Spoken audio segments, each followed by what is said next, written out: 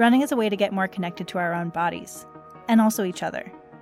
Janji aims to explore, connect, and give back by crafting comfortable, responsibly produced running apparel, guided by the places we run and the people we meet.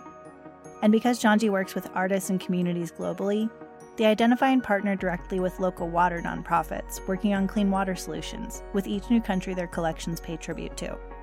Learn more at janji.com and get 15% off your next order of Janji with code SEXOUTSIDE at checkout. You're listening to a Sex Outside Nature Quickie, a short 5-minute dive into a specific practical topic about our bodies and the outdoors. I'm Laura Borshevsky. Sex on a river trip is amazing, and it can be so good. And it can also be something completely new for people. So I think setting yourself up for success as much as possible is great.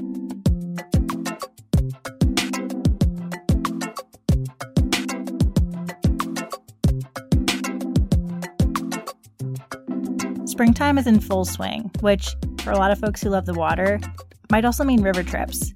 Multiple days out on the river can be invigorating, refreshing, and also a situation that, especially if you have a vagina, can be rife with opportunity for bodily discomfort. Fortunately, there's Tess McEnroe. She's a professional river guide with tons of experience out on the water and knows firsthand how to navigate reproductive hygiene while you're out there. A lot of these things are really preventative if you're prioritizing good hygiene whenever you're outside, especially on a river trip. I asked Tess to join this Nature Quickie because, honestly, the consequences of not taking care of our reproductive parts isn't talked about enough.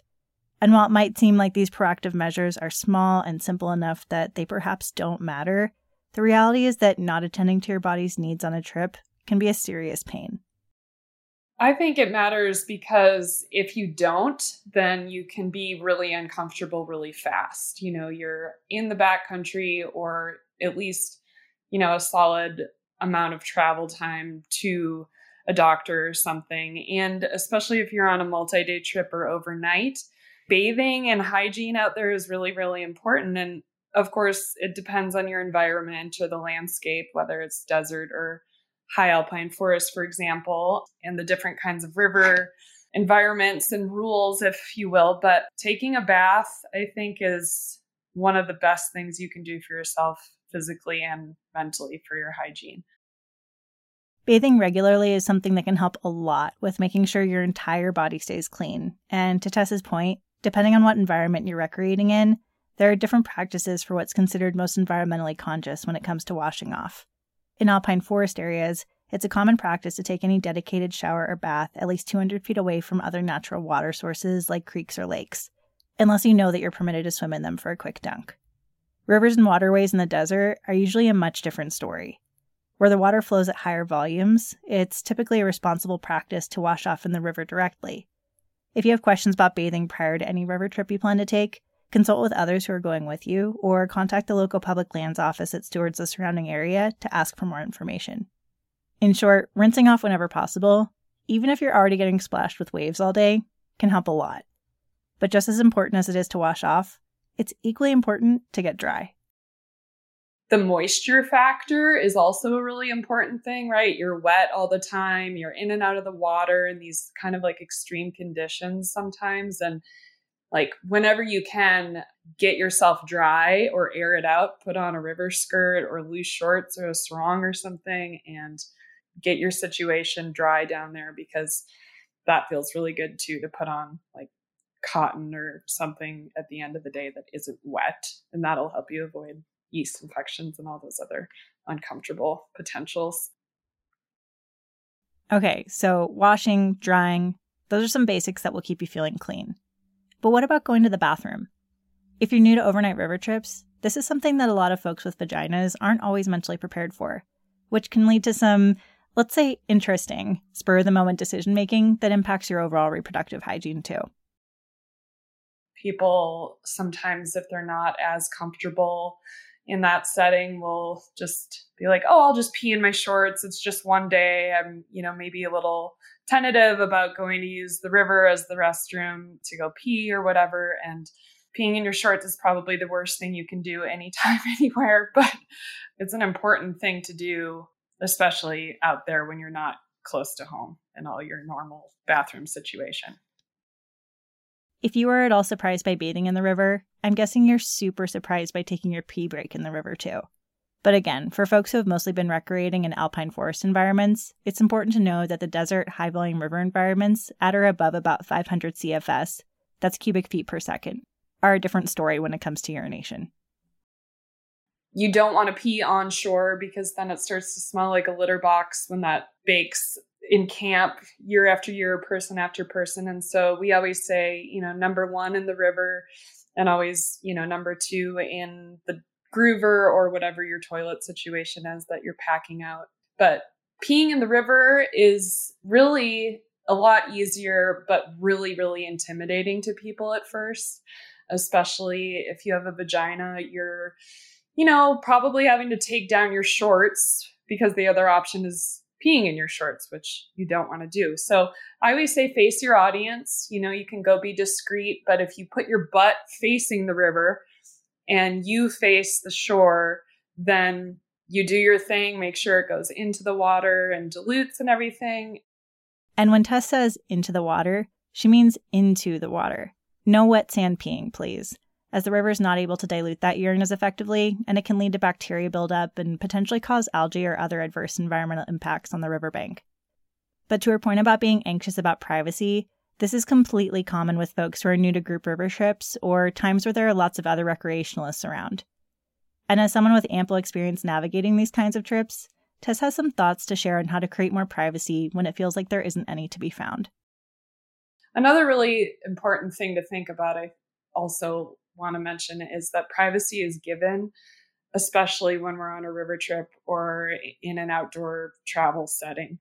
If somebody's looking at you while you're using the bathroom, then that's definitely their problem. And it might feel like your problem, but really they are the ones who should be looking away and giving you privacy. And so I think it's important to establish that with the group you're traveling with as well. And I would hope that everybody would be on board with that statement of giving privacy and respect.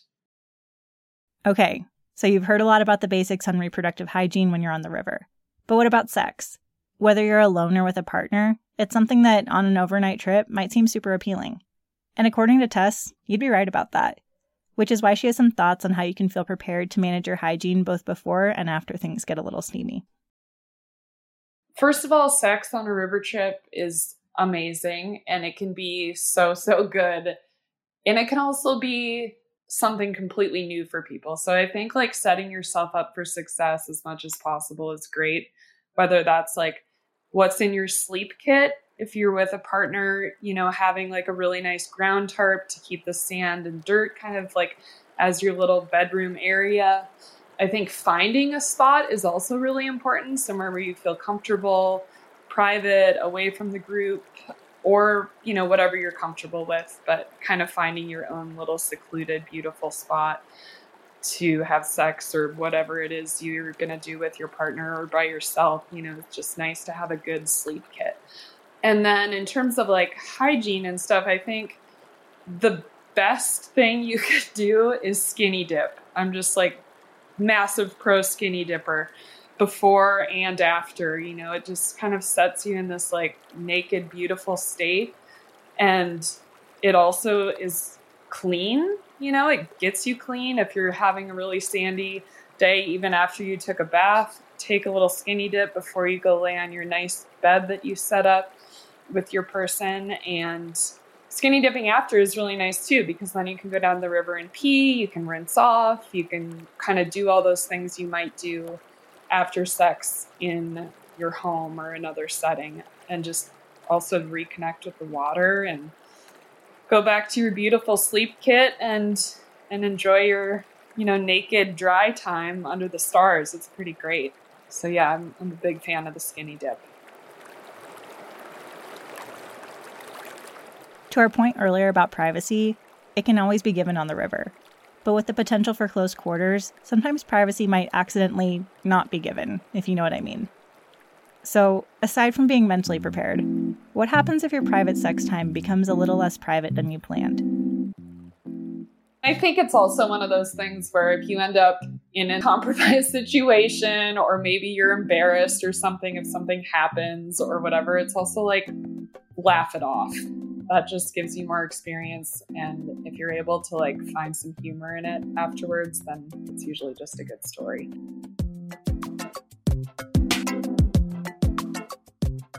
Thanks for tuning into this Sex Outside Nature Quickie. And a huge thanks to Tess McEnroe for joining us for this episode.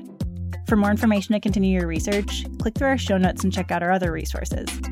You can find more from Tess on Instagram at Tess McEnroe, and follow along with us at Sex Outside Pod for more action between episodes. Music is by Calica. I'm Laura Brashevsky. Thanks so much for joining us. Until next time.